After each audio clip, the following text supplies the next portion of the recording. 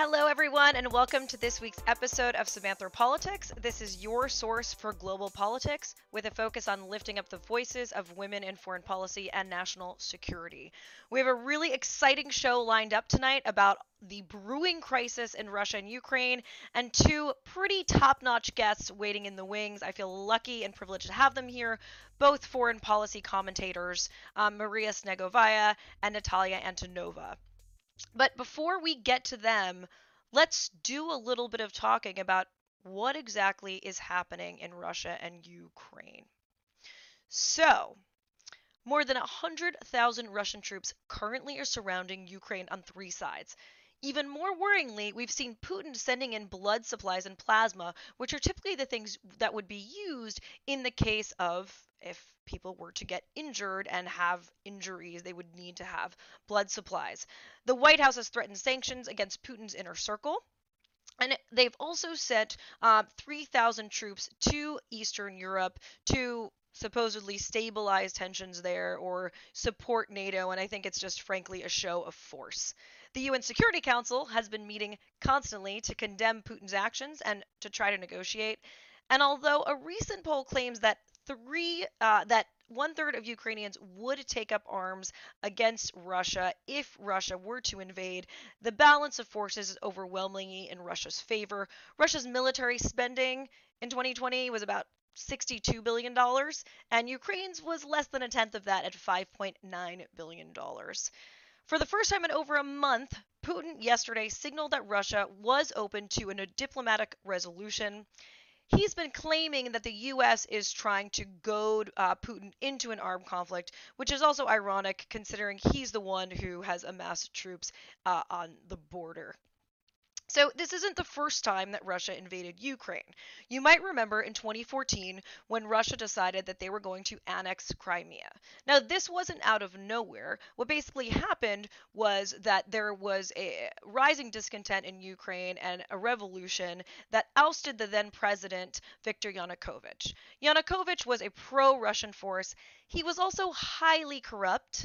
One fun fact about Yanukovych that I think is really weird is that he had an ostrich farm on his property. I still don't totally get that, and I also can't help wondering if there's any link between Yanukovych's ostrich farm and Paul Manafort's ostrich jacket, considering Paul Manafort was also implicated in Russia and Ukraine issues. You know, not trying to spread conspiracy theories here, but I just find that very interesting. Since that time, Zelensky has become the new president, who's also a Jew. L'chaim, I'm Jewish as well. And that has led to also, anti-Semitic and kind of pro-Jewish conspiracy theories with regards to Ukraine as well that have been surfacing within Russia. Also, the U.S.-Ukrainian relationship has become a lot closer. Under the Ukraine Security Assistance Initiative, for example, the U.S. has stepped up a lot of efforts to help Ukraine's ops forces, including with weapons, including with money, and a lot of tactical support. So that has been also something that I think we're going to talk about here with Maria. I also think it's really important, though, that we go back further if we really want to understand the conflict brewing today, which is all the way back to 1991 at the fall of the Soviet Union. At the time, it is said, and I think Maria and I are going to have a chat about this, that the U.S. made a promise to Russia that the NATO would not expand eastward past a unified Germany. Obviously, that has not happened, and NATO, and prompted by the U.S., has shown very willing, a very high willingness to absorb countries into NATO. That being said, should we deny countries that want to join NATO because we made this promise to Russia, or did we make this promise to Russia? I don't know. That's part of Putin's claim, though, is that Russia keeps expanding that NATO keeps expanding eastward, and he is terrified of Ukraine joining NATO and what that will do to him, to Russians, to his reputation. So, I would like to bring in our first guest, Maria Snegovaya. You may have seen her recent article in Foreign Policy magazine that explicated as to why Putin is acting now, and we're going to dive into a lot of those things tonight. She's also a postdoctoral fellow at the Kellogg Center and a visiting fellow at the Institute for European, Russian, and Eurasian Studies at GW. She's a member of Ponar's Eurasia. She has a PhD in political science from Columbia University, and she's published widely on party politics, political behavior, and political economy. Especially, and the last time I brought Maria on, we talked a lot about the democratic backsliding in Eastern Europe and why exactly that was happening. She has been referred to in also the New York Times, Bloomberg, The Economist. I saw her in Vox this week. I'm pretty sure she probably has about 20 more news channels that she's been on since we've talked last, because since the Russia crisis has come up. She's also collaborated with Brookings, Eurasia, and Freedom House, and she is amazing and awesome, and I'm super excited to bring her on. And thank you very much, Samantha. If I may jump in, I also visited the ostrich farm by Yanukovych. Oh my gosh, tell me about it. What did it look like? Well, it was already during the time. Right now, this whole estate by Yanukovych is converted into a museum. The ostriches were the best part of it, though. Oh my gosh! So you were at the museum, or you were at it when there were ostriches there? The ostrich is still there, and the farm is still there, but they're showing it to the tourists. Oh my gosh, that is. I think the ostriches are doing better now that they also feel liberated, like the rest of Ukraine. Were they part of the revolution? They were holding signs like "Down with Yanukovych." I'm sure at least deep inside they were. Mm-hmm. So, first of all, I want to thank you for coming on the show. I know, you've been in high demand and have an incredibly busy schedule, so I'm honored to have you here. So, first of all, thank you so much for coming on the show. Thanks for having me. Of course. So, I think the big question that everyone's wondering now, and you talked about this a little bit in your piece on foreign policy, is why is Putin doing this now? Why was it not in 2015 or 16 or 2018 or 2020? Why exactly is this happening now? And maybe, I know you have a lot of different kind of hypotheses, so I'm thinking let's go through them one at a time. So the first thing you mentioned is Russia's decline in leverage over Ukraine. Can you talk about that a little bit? Yes, I think it's very important as long as we assume that Putin is rational, right? Because there's a different stream of thought that thinks that he's just completely is out of his mind. And I know that even some of the policy community sometimes, some members of the policy community sometimes consider that, right? Unfortunately, that assumption that he spent too much time at his bunker where he's hiding from coronavirus and haven't not seen anybody, just came up with completely crazy ideas about the world order.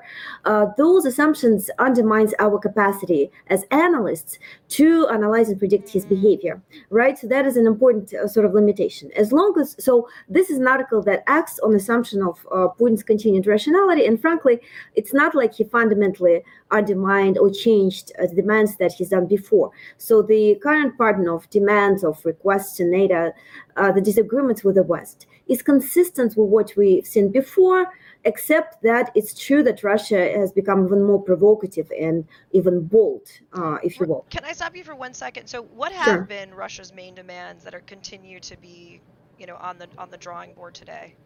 Well, broadly speaking, right, the new Yalta, so to speak, Russia wants to revise the world order. It wants the United States essentially to allow Russia some sort of control agency over what it deems to be its own region of responsibility. That is the post-Soviet space, or in other words, all the countries, or the former countries of the Soviet and communist space that didn't have chance to flee to NATO, essentially. They didn't manage to save and to rescue themselves by joining NATO. Those are the countries that Putin claims to have a certain degree of leverage, less limited, say, by the rules, formal rules that currently guide the international space. And that has been his consistent demand. In that sort of universe, in that particular region, Ukraine has a special status. It's been on Putin's mind until at least since 2003. So that's a fairly long story. I'm sure Natalia the other guest today, will be able to tell the audience all about it. So in that case, he's consistent. The problem is that Ukraine has consistently failed to deliver to his wishes. And frankly, in a lot of ways, he appears to be extremely frustrated and almost obsessed with Ukraine.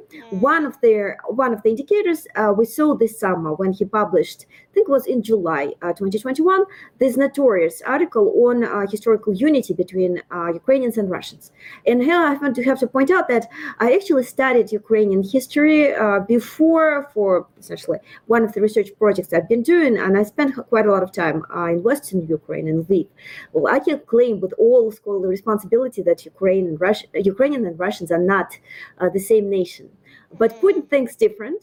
Putin really claims in that article that Ukraine essentially, it's a part of Russia, a little bit remote, so it has a little bit of its own peculiarity, but frankly, they're pretending to be something they're not, a separate, independent nation. It's the first time we've seen him formulating his arguments in such a bold and clear way, I'd say, but again, if you read carefully what he said before, it's not unlike what he previously claimed in the past. So throughout his rule, which at this point is 20 years, Putin has tried to, in one way or another, get Ukraine under control through one of his leverage, one of his tools in Ukraine was actually the ex-president Yanukovych, right, who you mentioned in the beginning. What changed now? Why suddenly such a bold move by building these troops at the Ukrainian border? The problem, as I argue, and I think it's quite consistent with the evidence on the ground, is that over the last several years, but especially in the last couple of years after President Zelensky took power in Ukraine, he sees Ukraine quickly, essentially fleeing out.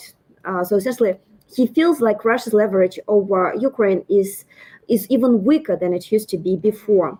And there's several reasons for that. First of all, Ukrainian collaboration with the US, the military collaboration with the US and NATO countries has really accelerated since 2018. Actually, this is Trump's achievement, the rare achievement of the previous US president. Wow. The So many javelins, achievements under Trump, really. Tremendous achievements. javelins started being sent to Ukraine. This is the anti-tank missiles that are really important for Ukraine. Recently, Turkey has also been supplying drones, and drones actually prove to be quite effective in even conventional warfare, as the Nagorno-Karabakh war between Armenia and Azerbaijan have recently demonstrated. So he sees that the country that he wants to ultimately get under control, right, is becoming more militarized. There is a significant army reform, and even if not formally, but informally, kind of getting closer to NATO. Right.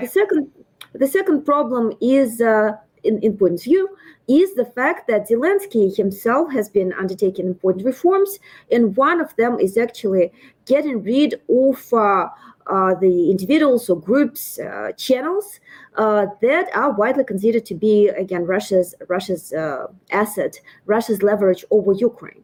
And one particularly prominent person in that regard is the Ukrainian oligarch,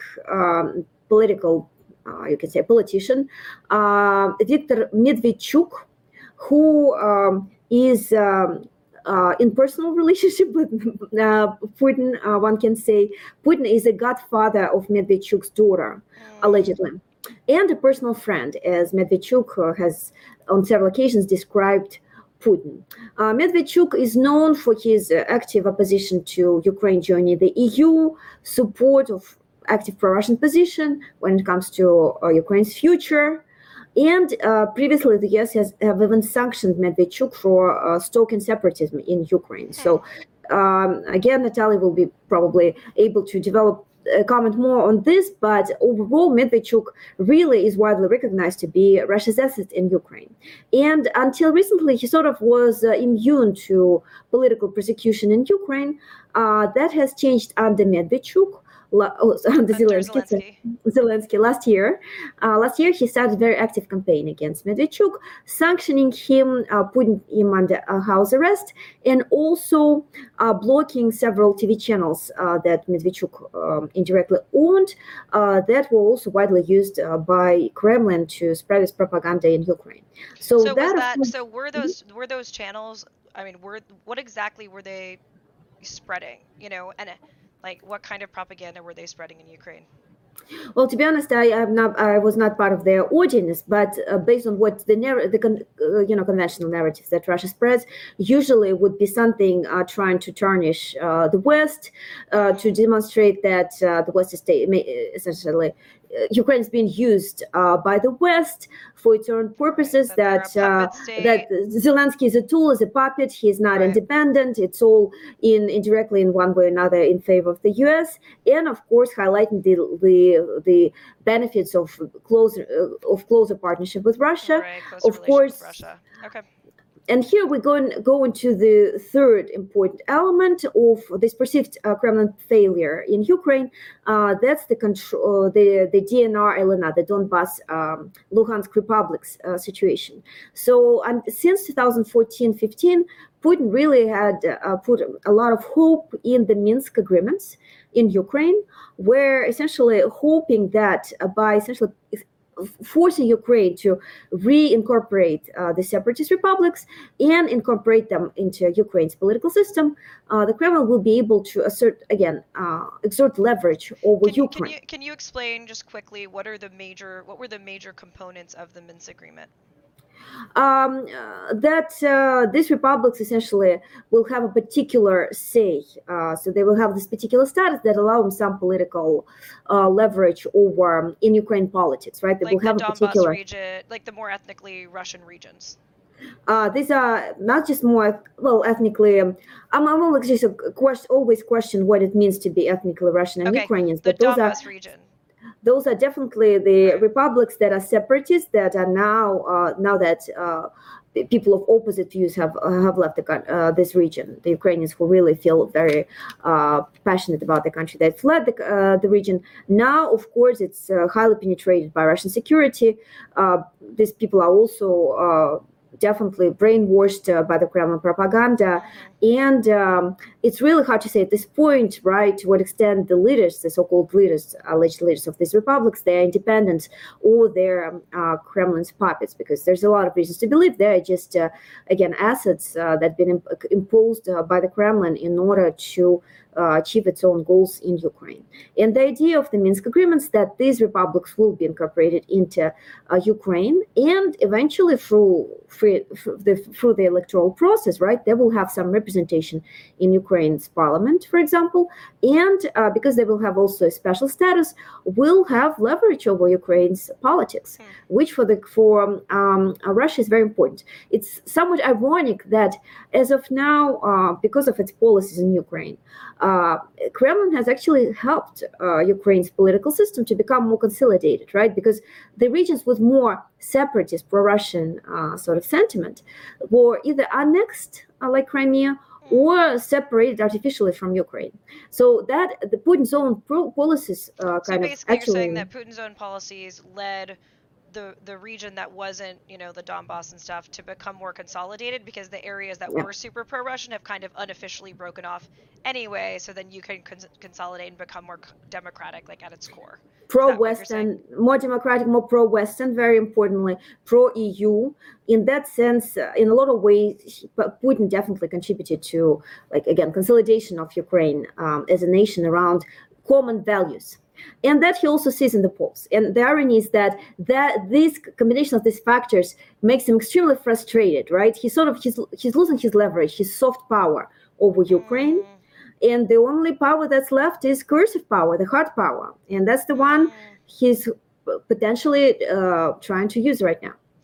So you think in terms of why he's kind of lost all of these soft power mechanisms of influence, and so he doesn't really see what else he can do besides exercise hard power. Is that kind of the conclusion we're coming to? Or at least threaten to exercise the hard power by Right. hoping that the West and Ukrainian politicians will be scared enough to make some important concessions, particularly when it comes to Minsk agreements. As to his own realization of the fact that he has lost his battle, at least in the short term, he literally writes that in his article that I mentioned before on historical unity of Russians and Ukrainians. He literally says that he realizes he starts to realize that Ukraine doesn't really need the Minsk agreements. And I think he's right there.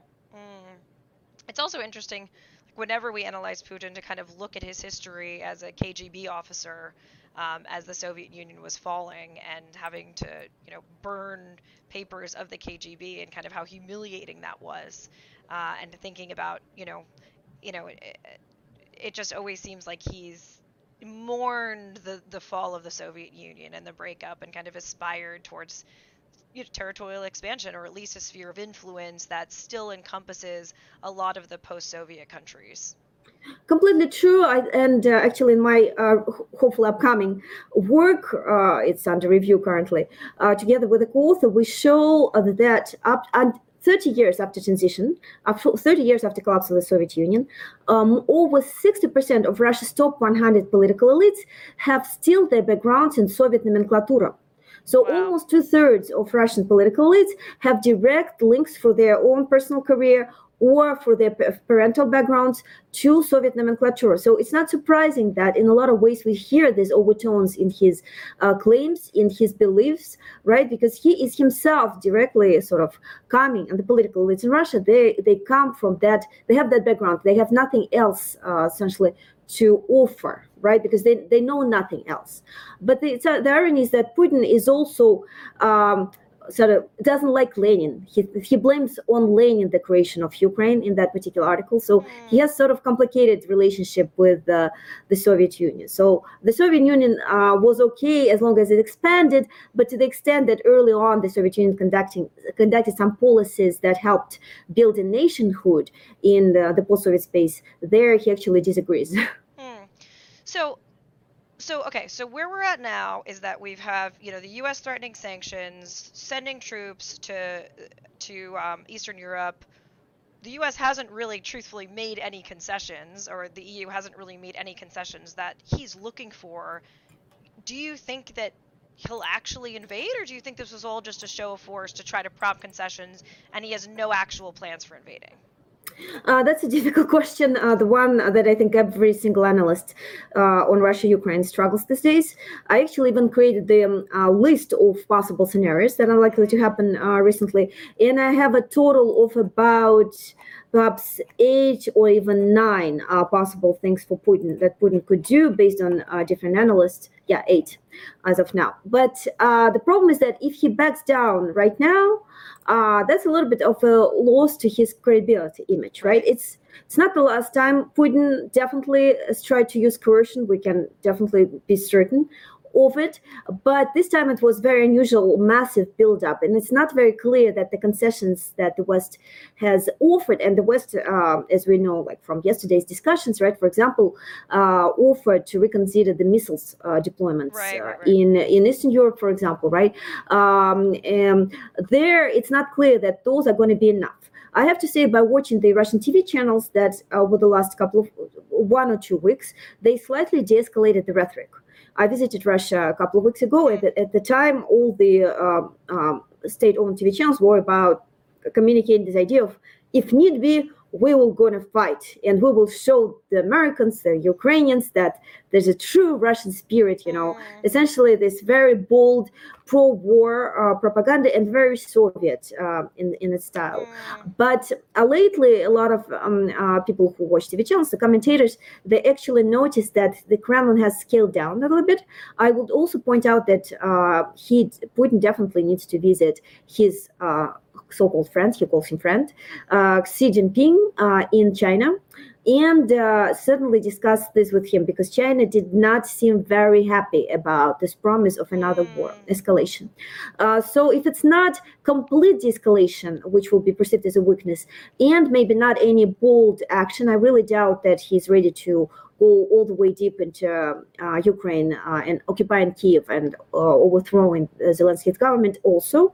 So what are we left with? I think there are several scenarios. First of all, continued sort of military build up at the border to keep um, everybody very on alert, very much worried, and eventually people will grow tired of it, right? Because it's just too Mm. much. Ukraine and Right. Russia, let's face it. And Um, like how long does anything last in the news, right? It's already been almost a month at this point that the news it's is gonna get tired of remarkable. it too, frankly. It's remarkable how long this time around this whole story has been in the headlines in the US, I have to say. And I thank the American audience for their continued interest, because it's a really important situation. We are facing the possibility of revising of the liberal international order. So it's really, I think it really matters. Can I just stop Um, you right there, because I think that's just a really important statement you just made, that we're facing a revision of the liberal international order. So I just want people to reflect on that. I mean, that's a pretty bold statement of thinking about that. if Putin achieves what he wants, right? But it's Right. unlikely that he's successful this time. Luckily, I'm actually quite happy about the way the U.S. administration has acted recently. So they did not provide serious concessions. They actually showed a very resolute, resolved response. Although I do agree that the unity of the European partners could have been stronger. But to go back to the previous point, like if it's not a full-blown escalation, if it's not again a retreat, what do we have left? Either again this continuous military build-up, tension on the border, waiting for everybody to get tired, and then perhaps making a move which may be maybe further incursion into Ukraine. And by the way, looking at how Putin acted in the past, right? He doesn't like to be predictable. He likes this element of uncertainty. He usually acts when everybody least expects it, right? That's partly his KGB background, partly the rational element, right? Because you don't want everybody to be prepared to your actions. Mm. So that's one possibility. And the recent ISW report, the Institute for the Study of War, actually outlines the possibility of maybe more localized operation, perhaps deployment of Russian mechanized forces into Russian-occupied Donbas, and perhaps further a move into neighboring area in Ukraine, for example, expanding the area controlled by the separatists. That would be one possibility. So And expanding, not, so essentially expanding into the region, but not saying we're annexing it like they did with Crimea. this annexation, that's a widely debated issue in Russia among the Russian experts. I frankly don't see immediate benefits for the Kremlin from annexing Donbas, because first of all, it completely defeats the purpose that the Kremlin had from the start, right? Trying to plug it back into Ukraine and then using it as leverage over Ukraine. I think many Ukrainians will be frankly relieved if he was to annex Donbas in a lot of ways, sort of solve this issue for them. And Mm. second of all, that would make Russia itself violate the Minsk agreements and so eliminate this big Mm. moral argument that Putin holds over Ukraine, accusing Ukraine of violating the Minsk agreement. So that actually does not strike me as a very likely scenario, although certainly a possibility, especially keeping in mind this idea of regathering the post-Soviet space. So if Kremlin cannot reassemble all of the post-Soviet space, Ukraine and Belarus and other countries together, maybe he can like bite off little pieces of the neighboring post-Soviet countries, like he bit off South Ossetia and Abkhazia from Georgia, maybe a little bit from Ukraine, and then sort of recollect it into one bigger quasi Mm. uh, Soviet zombie. Although again, I I like do that not term, necessarily. Soviet zombie. Maria, we just have a quick question from the chat. Someone's asking for clarification. They're asking, so do you think that Putin is currently acting out of strategic ambiguity in sending troops to the Ukrainian border while denying any intent to invade Ukraine? Like he's almost like wanting to keep us guessing? Is that part of That kind of I think what that's you're what he saying? always does. Yeah, that's I think it's strategic ambiguity is a good term. I thank the commentator for that, and that's what he always does. And if some people would argue, hey, how is that ambiguous when he's been building like these large scale troops since April 2021 on Ukraine's border, right? How is that ambiguous to anybody? But if you listen to military analysts, like one of them, a prominent expert Michael Kaufman, for example, who have Mm. really closely analyzed the situation, they actually say the way this deployment unravels does have a lot of ambiguity in it, because the way they do it, it's very hard to predict which area is going to be attacked. Like they do it sort of everywhere, pretty So much that's why every. they put it on the three sides of Ukraine versus in one tactical area. Yeah, including Belarus recently. They actually enhancing their presence in Belarus, Huh. sending their Rosguardia soldiers and who not essentially, even some Wagner private military contractors allegedly. There were rumors about that. So that makes a lot of military analysts guessing, like as we do right now, not being military analysts, but being analysts, guessing what the real purpose is. And last but not the least, I wanted to mention one more possible scenario. A lot of people start noticing the possibility of possible escalation in the Balkans when it Huh. comes to Bosnia, for example. And if something was to essentially happen there, it's likely that the international attention, for example, will be distracted. And then the Ukrainian situation will provide some opportunities for Putin. But again, that's Wait, a are you scenario saying that's that he potentially could stoke some sort of instability within the Balkans? assist. I think the Balkans are quite do not necessarily always need Russia's assistance to be unstable, but certainly it's not. It wouldn't be the first time that Russia interfered. Remember 2016 when they tried to do a coup in Montenegro. So it wouldn't be the first time that Russia tried to stoke something in the Balkans. Currently, Putin has really deepened his collaboration with Serbia, with Vucic. So from that perspective, that's another possibility. Putin acts like an likes acting unpredictably, He and likes to keep people guessing. he likes to keep people guessing. That's part of his game. I think he really enjoys it in a lot of ways. And plus, it's really much more rational, right? It's less costly when your opponent is not prepared what you're going to do. So from that perspective, I would be carefully watching the situation everywhere, because I frankly do not think the situation on Ukraine's border has been resolved. Hmm. So, last kind of question. I know I said I would get you out of here soon. You know, in the case of U.S. concessions, you know, you're saying that our agreement saying that okay, with regards to missile deployments in Eastern Europe, isn't really enough of something to offer him in order for him to back down and still save face. What do you think that the U.S. slash EU slash NATO could offer him that might cause him to back down and still be able to save face? I think that so far, at least the US in recent weeks and months has been doing quite a good job combining carrots and sticks. And the sticks here would be a threat of really serious and credible sanctions. So far, unfortunately, on the Russian direction, the Biden administration has not been very credible when it comes to sanctions. Instead, they lifted the sanctions over Nord Stream 2. They didn't really introduce any I was going to serious ask you what was Nord Stream 2? I was actually wondering that. gas pipeline, Okay.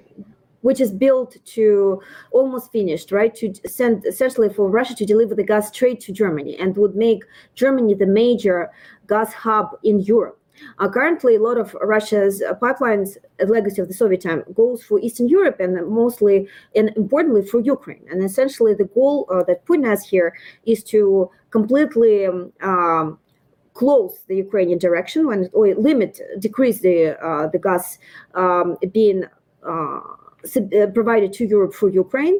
That way, Ukraine loses a lot of revenues because it gets some revenues for gas transit, and by contrast, will make Germany more dependent on Russia's gas supplies in a lot of ways that it's beneficial for Germany, but also for the Kremlin. It deepens Kremlin's control over Germany. So that's the pipeline that the U.S. Wanted to sanctions because there's no clear, obvious need besides hurting Ukraine from the U.S. perspective.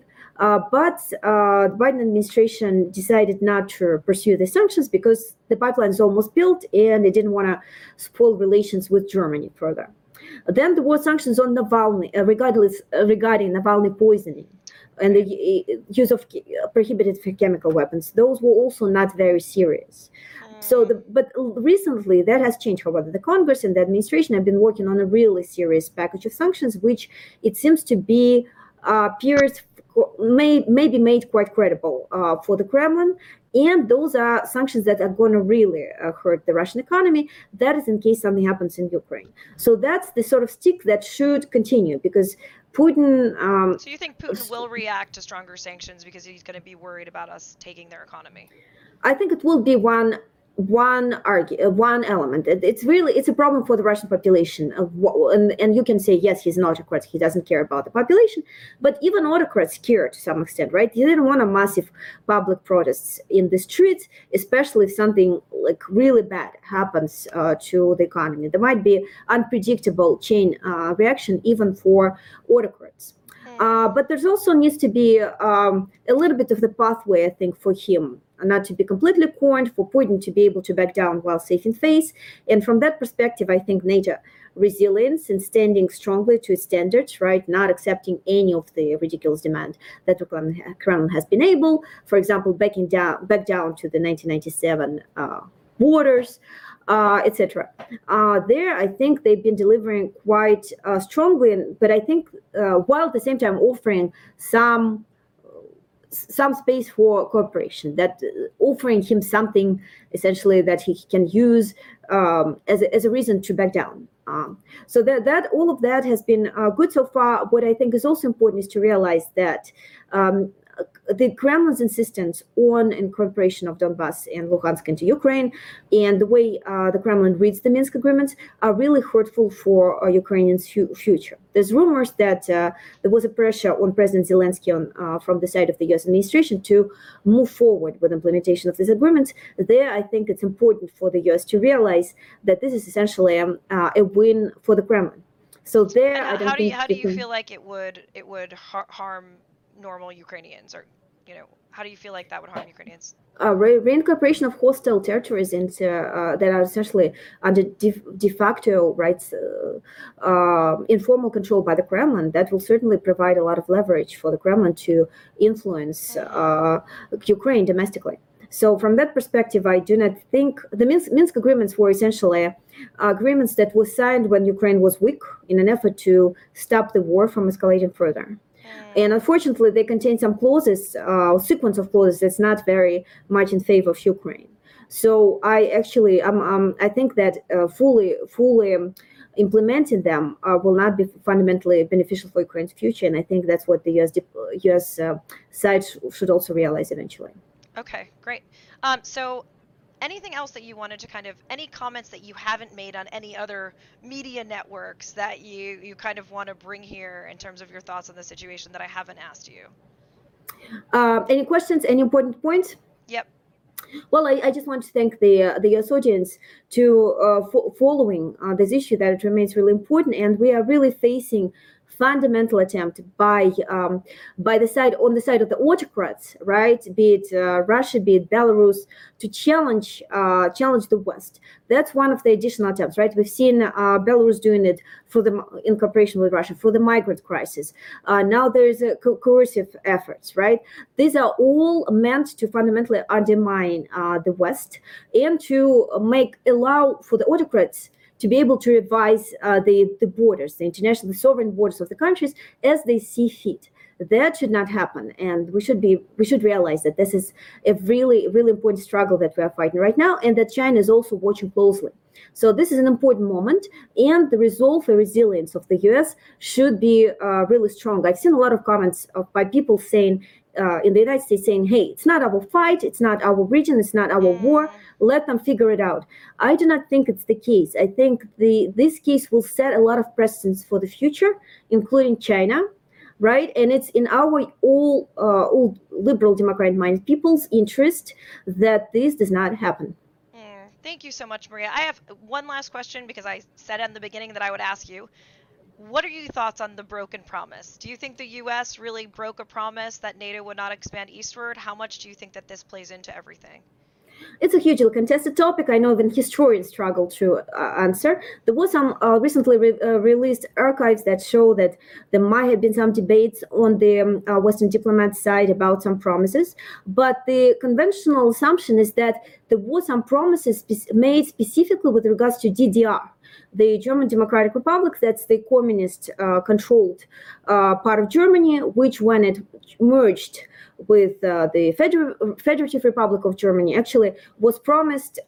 It was promised to Gorbachev that it will preserve a special status within NATO, without, I think, missile deployments. And I think this particular status may have been preserved. When it comes to non-expansion, I do not think these promises actually were happening to the extent that the Russian side tries us to believe. But even more importantly, like, I lived in Russia at the time of early Putin, and I remember very clearly the discussions of Russia itself possibly joining NATO in the future.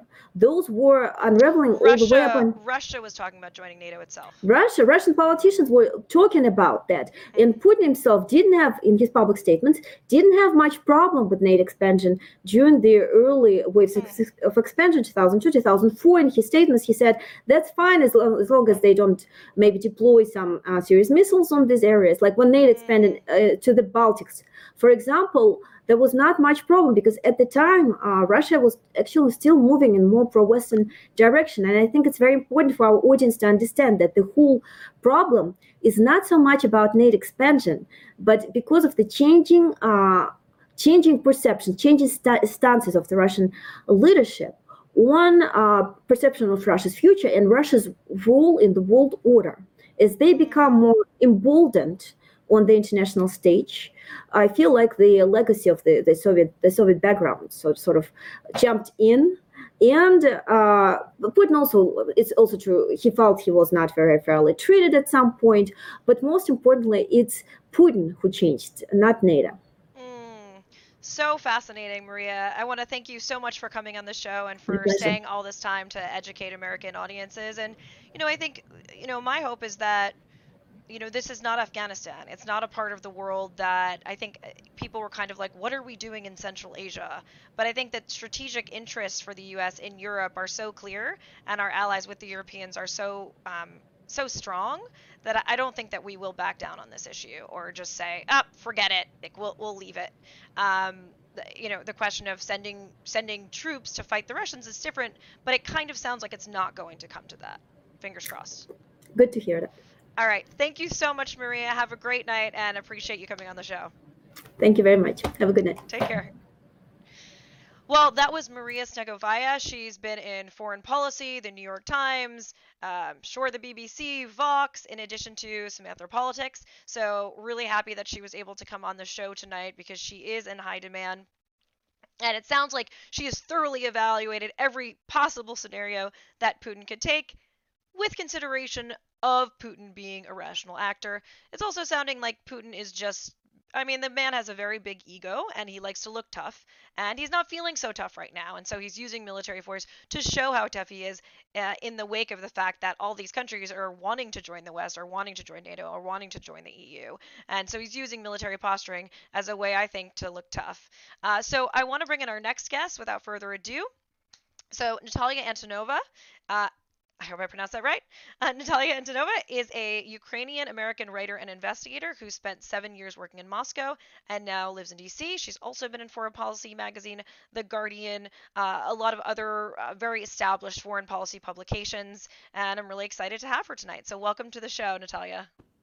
Thank you. Thank you for having me. Yeah, I'm excited. So before we dive into policy issues, I'd love to know a little bit more about your personal background. Where were you born? Where did you grow up? And that sort of thing. I was born in Kiev, so I'm actually from this part of the world that is currently being threatened by, as I like to call him now, the revanchist goblin in the Kremlin. And I grew up, yeah, you have to try to take them down a notch, right? Even when it's really bad and they might bomb your family. But I grew up in North Carolina, and I spent about a decade abroad as a journalist and a writer. I was in the Middle East before I spent a very memorable 7 years in Moscow. I know I didn't send you like a very exhaustive bio. I'm not much of like a bio writer, but I was there for 7 years. I had, Putin and his team actually shut down my newspaper while I was working over there, while I was the editor-in-chief of it. And I even had I also did playwriting while I was there, because it's one of these things I do. Maria's, you're very like academic, very serious, rational guest, and I'm more of like the wild card, right? So I was a playwright for a while in Moscow, and I remember distinctly in 2014 when the war kicked off, and I had a premiere at a theater that I loved. And, I'm a Ukrainian American writer, and, the play wasn't even about the war, honestly. It was about a lot of like my issues with the way that Russia was headed towards at the time. I think it was kind of a very, unfortunately, a very prophetic play in some ways. But they killed my premiere, and they said, so you didn't even get to do the premiere of the play. No, and it was sold out, and then they killed it, and then I started asking questions. So disappointing. They were just like, we can't tell you why this happened. And, so it was a very colorful time for me in Moscow. And then I came back in 2017, back stateside, was just like done at that point. It was just too much. And I've been a journalist here ever since. I have my own newsletter. I mostly focus on OSINT and geolocation in my newsletter, because I was Bellingcat's editor for 2 years. When I first moved to DC, and I developed an interest in the investigative process. And I kind of started it back when I was living in Moscow and getting harassed by a lot of these people, because I was Ukrainian American and because I was kind of a thorn in a lot of people's sides. And you start noticing that you're being watched, and you have weird emails, and you get strange phone calls from numbers, or like no caller ID numbers. And so I've been like slowly like feeling the heat, feeling the pressure build over the last few years. I guess it's been 7 years really when it all started. And while I was at Bellingcat, Maria was just talking about how she was in Moscow recently, a couple of weeks ago. I can't go.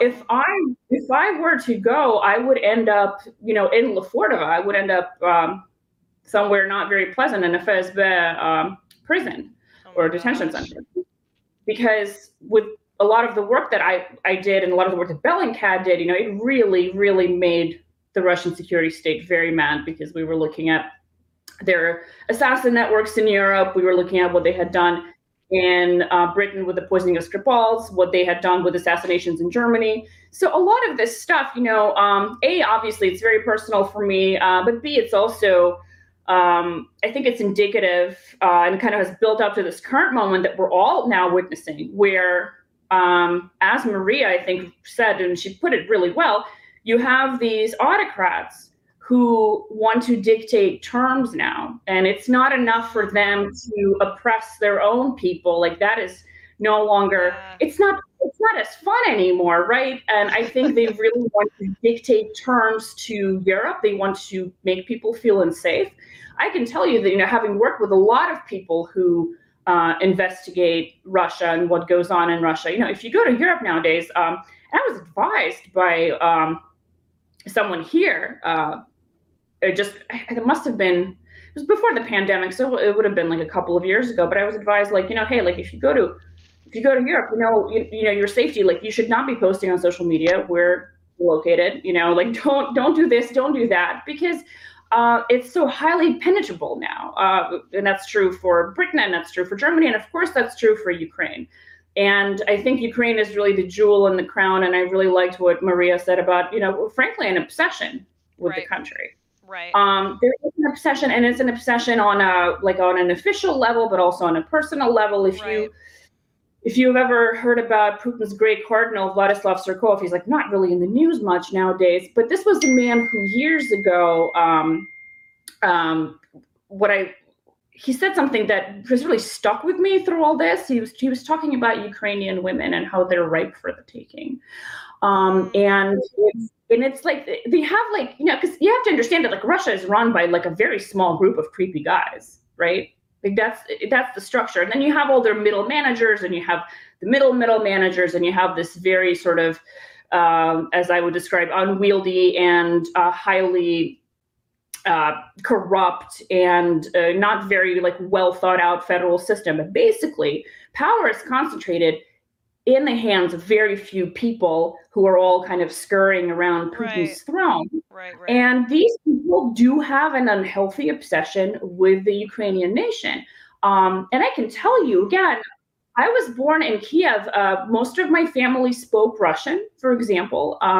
My Ukrainian relatives, when I was growing up in the United States, I really didn't have that much contact with them. We really didn't see each other much. So I actually lost my Ukrainian language. Like I had to relearn it since then. And I never felt uncomfortable or weird, say, speaking Russian in Ukraine. I never felt uncomfortable or weird, like hanging out with my relatives from Western Ukraine. And but in Russia, of course, they paint this picture of Ukraine, and it's a very interesting duality to it. On one side, it's like a country of bumbling idiots, right? Like stupid little cousins, like our little brother, who can't do anything right, can't run their own country. Look at how corrupt it is. Look at all the things that are wrong with it. But on the other hand, Ukrainians are these bloodthirsty devils, and they're very dangerous, and they're very Russian national idea. So you're bumbling idiots and also bloodthirsty. And bloodthirsty bumbling idiots. Yeah, I want to go back to. I'm just going to stop you for 1 second because there's so much here. But in your article in Foreign Policy, you talk about, and you just started to go into this, and I really want to dig into this because the show is also about women's rights. You say that they think that Ukrainian women are hot, promiscuous, and ripe for the taking. And then you say, a certain Russian official told me as much when he slid into my DMs in 2014, just as the Russians were brutalizing Ukrainians while fervently denying they were even there. Yeah. Can you explain that story? So he messaged you on Instagram? Like, can you explain this a little further? He messaged me on Twitter. He messaged me on Twitter. And this was the general that you were talking about, or this was somebody else? No, this was somebody in the foreign ministry, in the Russian foreign ministry. And I had previously had actually an incident with this guy where we were at, I believe the head of the UN was visiting at the time, and I was there with an official delegation. Like we were like the people who were running their English language newspaper. And the foreign ministry guys were there, and this is the exact same man. And I was, it was May in Moscow. It was a beautiful day. I was wearing a dress that was had short sleeves, and he starts running a finger up and down my arm and saying, "Well, we read all of your news, we read all of your editorials, read your newspaper very carefully. It's so good to have a young wife and mother." I was married at the time. I'm not anymore.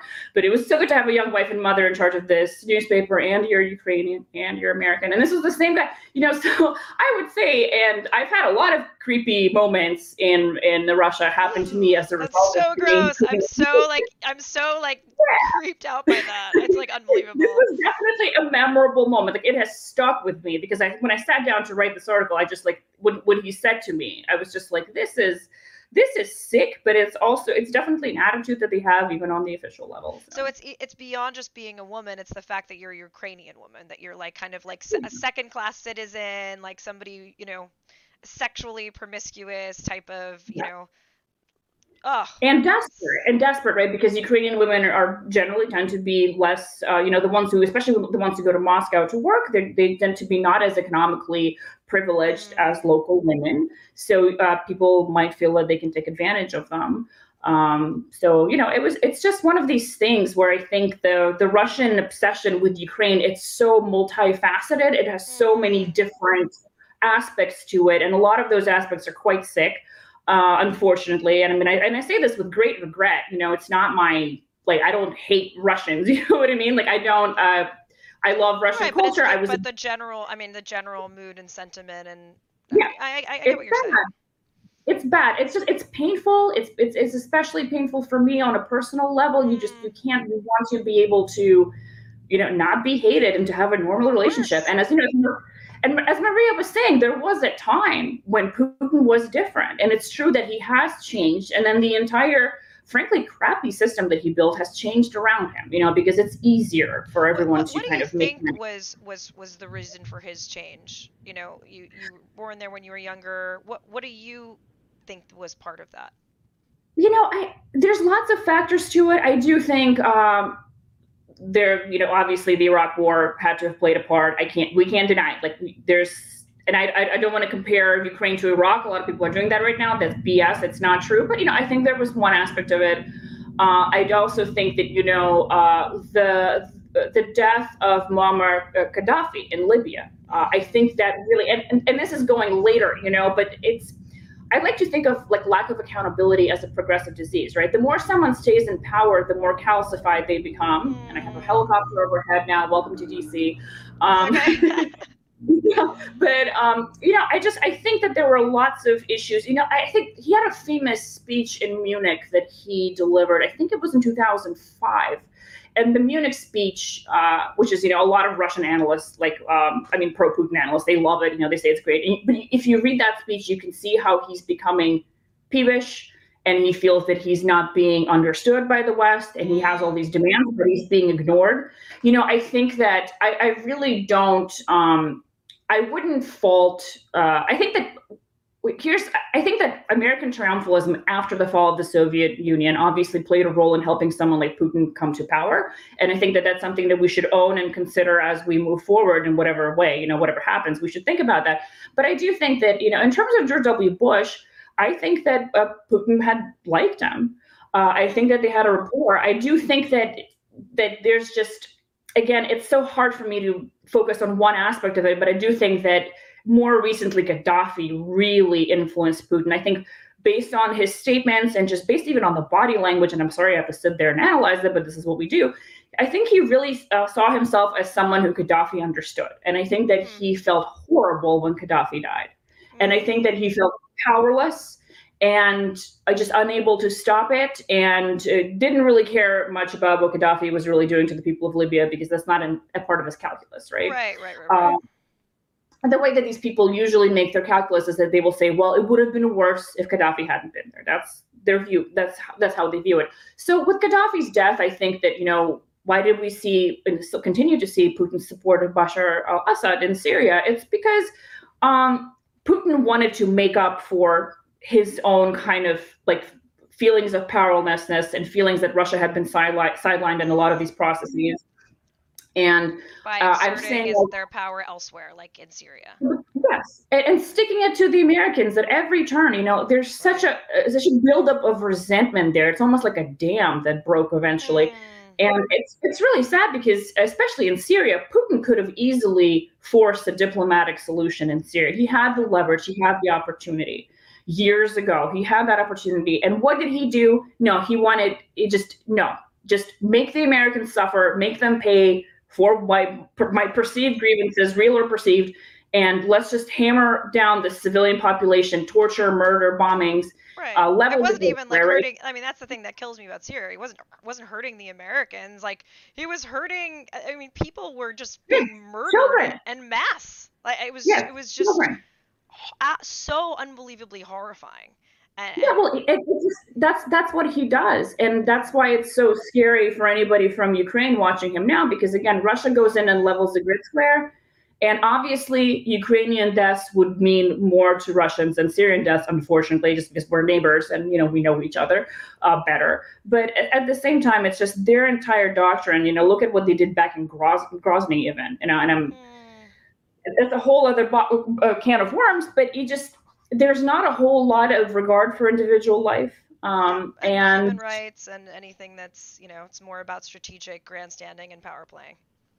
Yeah, and if you care about human rights, you're weak to someone like Putin. You are weak, and he will use that against you.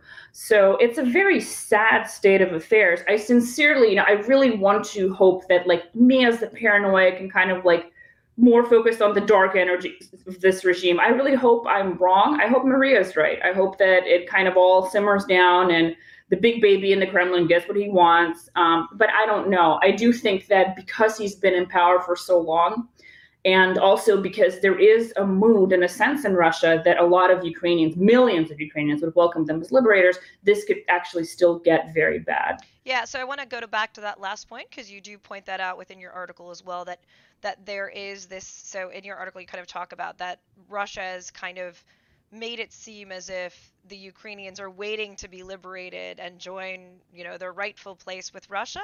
Is that's the sentiment that you've seen? I've been seeing it for years. And I do think that, the problem is who is advising Putin, right? For example, the Russian foreign ministry and the people who work there do not believe this, right? Sergei Lavrov, the foreign minister, is not, he might say it, to please his boss or whatever, but he doesn't really believe that. He is a very professional man, and they're not going to claim that. But there are other forces at play in Russia. There are other people who have Putin's ear. We know that his circle has grown much smaller over the years. In fact, we know that Lavrov was kind of embarrassed and weirded out when they first invaded Ukraine because he had been cut out of the entire process. The Russian foreign ministry was just kind of told, well, this is the new normal, you deal with it.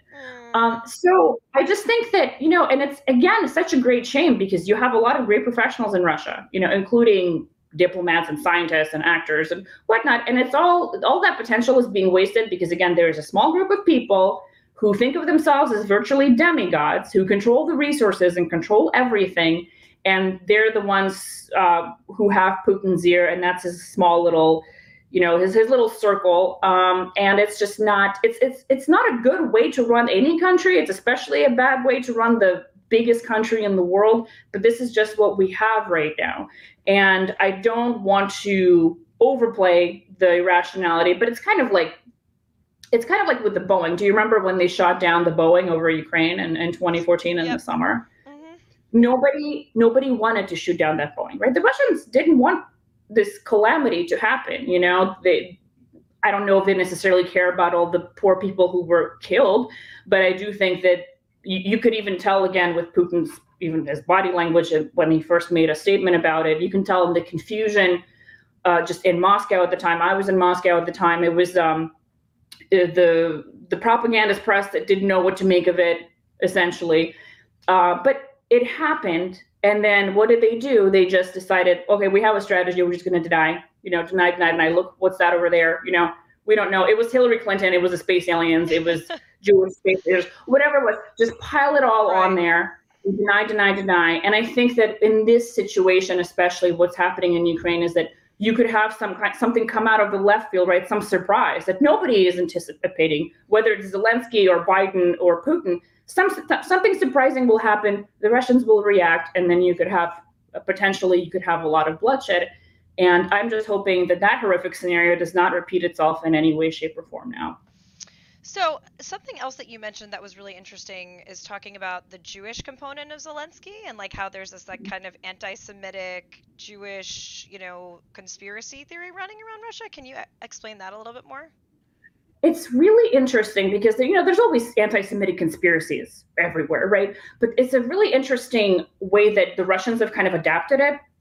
So even before Zelensky was elected, and it's true, Ukraine does have problems with neo-Nazis that running around, no more so that I think than Germany. They're just more integrated in Ukraine, but they're around. And Ukrainians still overwhelmingly voted for a Jewish president and, wanted to have him there. But the thing is in Russia is that they kind of concocted this boogeyman who is both Nazi and Jewish. There's actually a term for it in Russia, Zhido-Banderovets. So Zhid is like it's a slur against Jews, and Banderovets are the people who were associated with Nazi collaborators in Ukraine. So you have a Nazi Jew, essentially. The Nazi Jew now controls Ukraine. That's the conspiracy Nazi Jew, which is also the Nazi Jew. Bizarre because it doesn't make any sense together. It makes no sense. And a Jew. They will even say it's gay Nazi Jews at times, because Ukraine allows pride parades now, some limited pride parades that they have to protect. But they do happen, and so it's gay Nazi Jews. Doesn't make any sense to you and me, really, but if you're, in Russia for a while and you keep hearing it on TV, you might start believing it. Propaganda does work. Yeah. So, yeah. So there's not a lot you can say about it, right? It's just sort of like, this is insane. So, I mentioned in the beginning in my intro that, a third of Ukrainians said they would take up arms against Russia if Russia invaded. What is this? I don't know if you've, friends or family still in Kiev. Like, what is the sentiment in Ukraine right now about what's going on? There's lots of preparations being made. People have started to check out where their local bomb shelter is. evacuation routes. I have my eldest aunt is actually disabled. She's in Kiev, so we've been having this conversation about who gets to, if there's evacuation, like who gets to leave, who gets to stay. Obviously, her younger sister, my second oldest aunt, said, I'm not going anywhere. She can't be moved like at all. We've already had this discussion with the doctors, for example. Aunt doesn't want to leave her sister. My cousins aren't going to leave her mom. Then there's other people who have small children, so you have to have considerations, have some, like, we've been talking about, okay, what kind of like non-perishable goods should everybody stock? Diapers obviously are a worry at a time like this, always. So you're just kind of like, people are just kind of like going through, these plans, because again, like you'd rather be paranoid and not have anything happen than kind of wake up one day completely unprepared and then the worst happens. Right. So absolutely. A lot of people have been kind of, and there's lots of civil society as well in Kiev, especially, and in other parts of Ukraine, including places like Kharkiv and Lviv, obviously, with people trying to potentially, prepare for the worst, just being aware how to leave the city, where to hide, and so on and so forth. So I don't know what's going to happen. Again, I want Maria to be right. I want there nothing big to happen, but I do know that people are preparing for potential disaster. Do you think that, when people say they are going to take up arms, that there will be a substantial amount of Ukrainians, despite the imbalance in terms of the military might of Russia versus Ukraine, that will take up arms to fight against Putin and Putin's troops?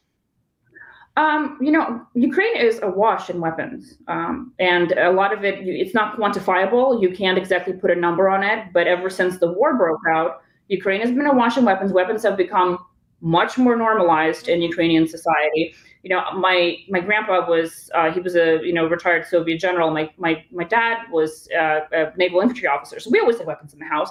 But that was not the norm, especially in Ukraine. Ukrainians are very I don't know, I don't mean to generalize to all Ukrainians, but we're kind of like a happy party culture, in a way. Like, it's not like we're not really big on guns like Americans are, for example. But since the war broke out, all of a sudden, a lot of my friends own guns, and they're just like, well, just in case, better own a gun. And guns specifically with regards to Russia. That's the... Yeah, well, that was the kind of the tipping point. And then, of course, when you realize that your neighbors are getting armed, you're thinking, okay, I want to be armed now too. So there's a domino effect to this.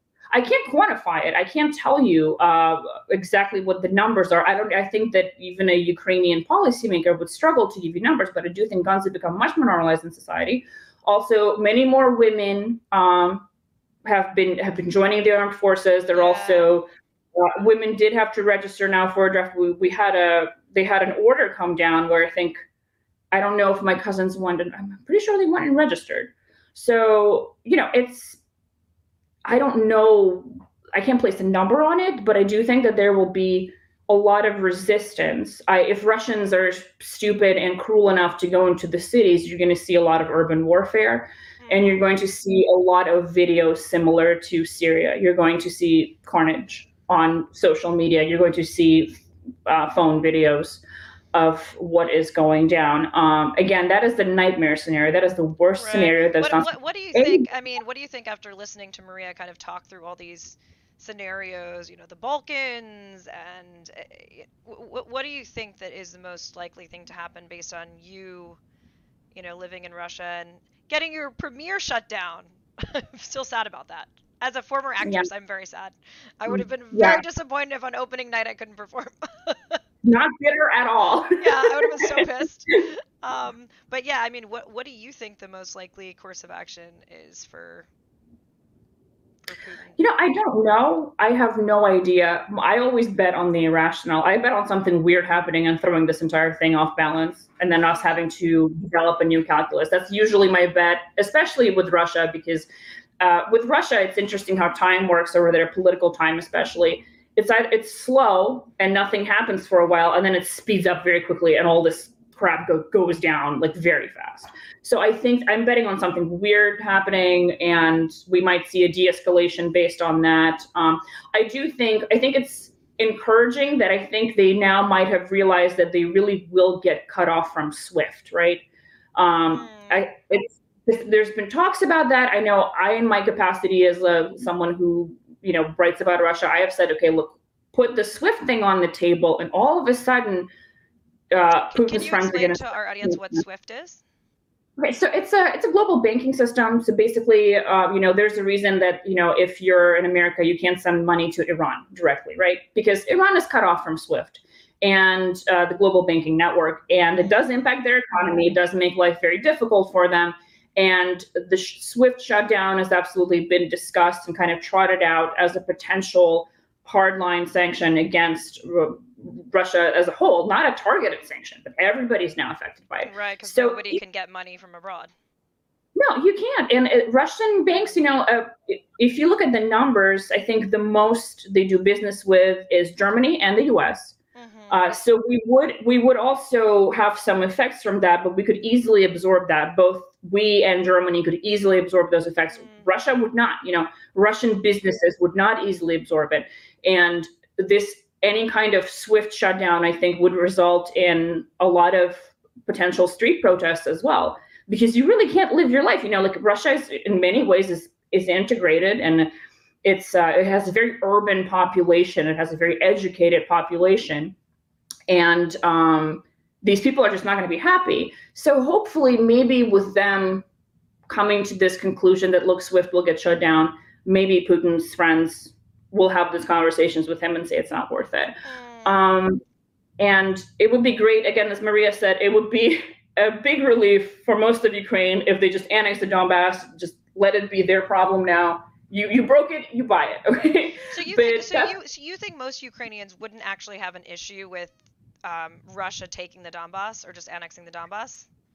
Not at this point. Most people have left. Most people have fled the Donbass who disagree. Obviously, there are helpless older people in that area that can't leave or won't leave. There's a lot of vulnerable people. There's addicts. There's some people who, in mental institutions that we've heard about. At the same time, guess what? If it gets annexed, then Ukrainians can say, well, great, Putin's taking care of them all now. He's got more money. He's got, his healthcare system. Cool. Those people are taken care of.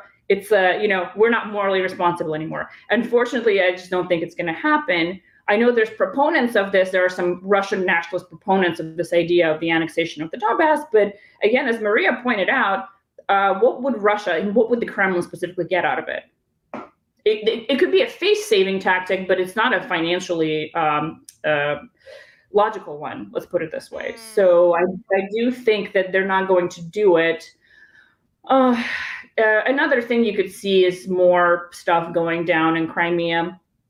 And I think, and by stuff going down, there's a range of things that can happen in Crimea, including them just really militarizing that entire peninsula. And I'm not going to get into like the details of that, but there's a lot that they can do with regard to Crimea. And in terms of I believe it's in terms of their either water or electricity supply. I would have to look that up though. But also they might want to establish, and they might move to establish, big permanent bases in Belarus, because Alexander Lukashenko, the Belarusian dictator, he has long COVID. His health is not good. This is why he's been flying to meet with Putin. And it's like a big open secret, I think, in Intel at this point, that this man is seriously ill. And he has his favorite son that he wants to pass his legacy on to his favorite son. And this is why his favorite son attends all these meetings with Putin. It's a bit Game of Thrones-ish and creepy, but it's a real concern for Lukashenko, who wants his son to inherit the kingdom. And I do think that with that in mind, with Lukashenko keeping that in mind, he might just allow Putin to do whatever he wants in Belarus. That's another possible scenario where we might, to avoid bloodshed, some kind of big situation, but also to save face, they might just entrench themselves in Belarus and keep pointing their guns across the border. So yeah, that's so interesting, especially considering that Belarus has had these massive protests, obviously against Lukashenko. To think about, like, in that scenario, Lukashenko dies and then his son takes over. I don't Yeah. know. I mean, I don't know if they would frankly last. His son would last without Russian support because No, he would the not. public in Belarus is already beyond pissed off at Lukashenko, and he's done such horrible, god awful, human rights violations, abuse, killings, torture to Belarusians just for protesting against his falsified bullshit election when Svetlana Tikhanovskaya actually won. That I don't think that the Belarusian people would take too kindly to his son taking over and would not, but it's an interesting proposition because if Russia was there, it would be much harder for the Belarusian people to kind of revolt and take over the government. Yeah. It would be much harder. And again, if you look at Russian nationalism and the kind of the strain of thought that they tend to pursue, I've seen this quoted by a famous Russian cleric. They say that Russia, Belarus, and Ukraine are like the Holy Trinity. They're meant to be together. And Mm-hmm. if you take Belarus, even symbolically takes Belarus, what is going to happen to Ukraine? We don't know, but obviously Ukraine is going to have to fight like hell to survive either way. I think whether it's military or in terms of the economy, in terms of anti-corruption, in terms of a freer and more equitable society. I think Ukraine is well on that path, and as Maria points out, it has been really integrating itself more with Europe, and it is improving, I think, as a country. Not not in terms of corruption. I wouldn't go that far, but I think in terms of just even the national spirit and people being proud of being Ukrainian, for example. Putin has really done a lot of people a favor by attacking. A lot of people have suddenly realized, oh crap, I'm actually Ukrainian and I might get annihilated from here. Like this is, I don't stand for this anymore. So So it's I do think that yeah, so it's worked against him in the sense of that it's consolidated Ukrainian national pride. absolutely, absolutely. I've seen it with my father's generation, even, people who were Soviet military officers who we're all, thank God, my father passed away last year. It's horrible, but I'm glad he's not seeing this stupid mess. But all of his friends, they're ready to go fight the Russians, and they served with Russians for many years. And Wow. again, that is Putin's doing. That is something that this man did. It did not have to come to this, but he did it. Right. Well, I think that's a great place to end, Natalia. I want to thank you so much for coming on the show tonight and for sticking around and just for, providing such I think, a really great counter to Maria in terms of from your, theoretical and your background and kind of really laying out, I think between the two of you, we've really laid out all of the options of what might happen. And also, my heart goes out to the Ukrainians. I mean, I can't imagine preparing for war. It just reminds me of the Holocaust, of like all these Jews that said, oh, well, it's not going to happen, it's not going to happen, it's not going to happen. And then all of a sudden they're in concentration camps. And so I think, Yeah. that, there's a lot of Ukrainian Jews still that I'm sure remember the Right. Holocaust as well. And that's what happened then.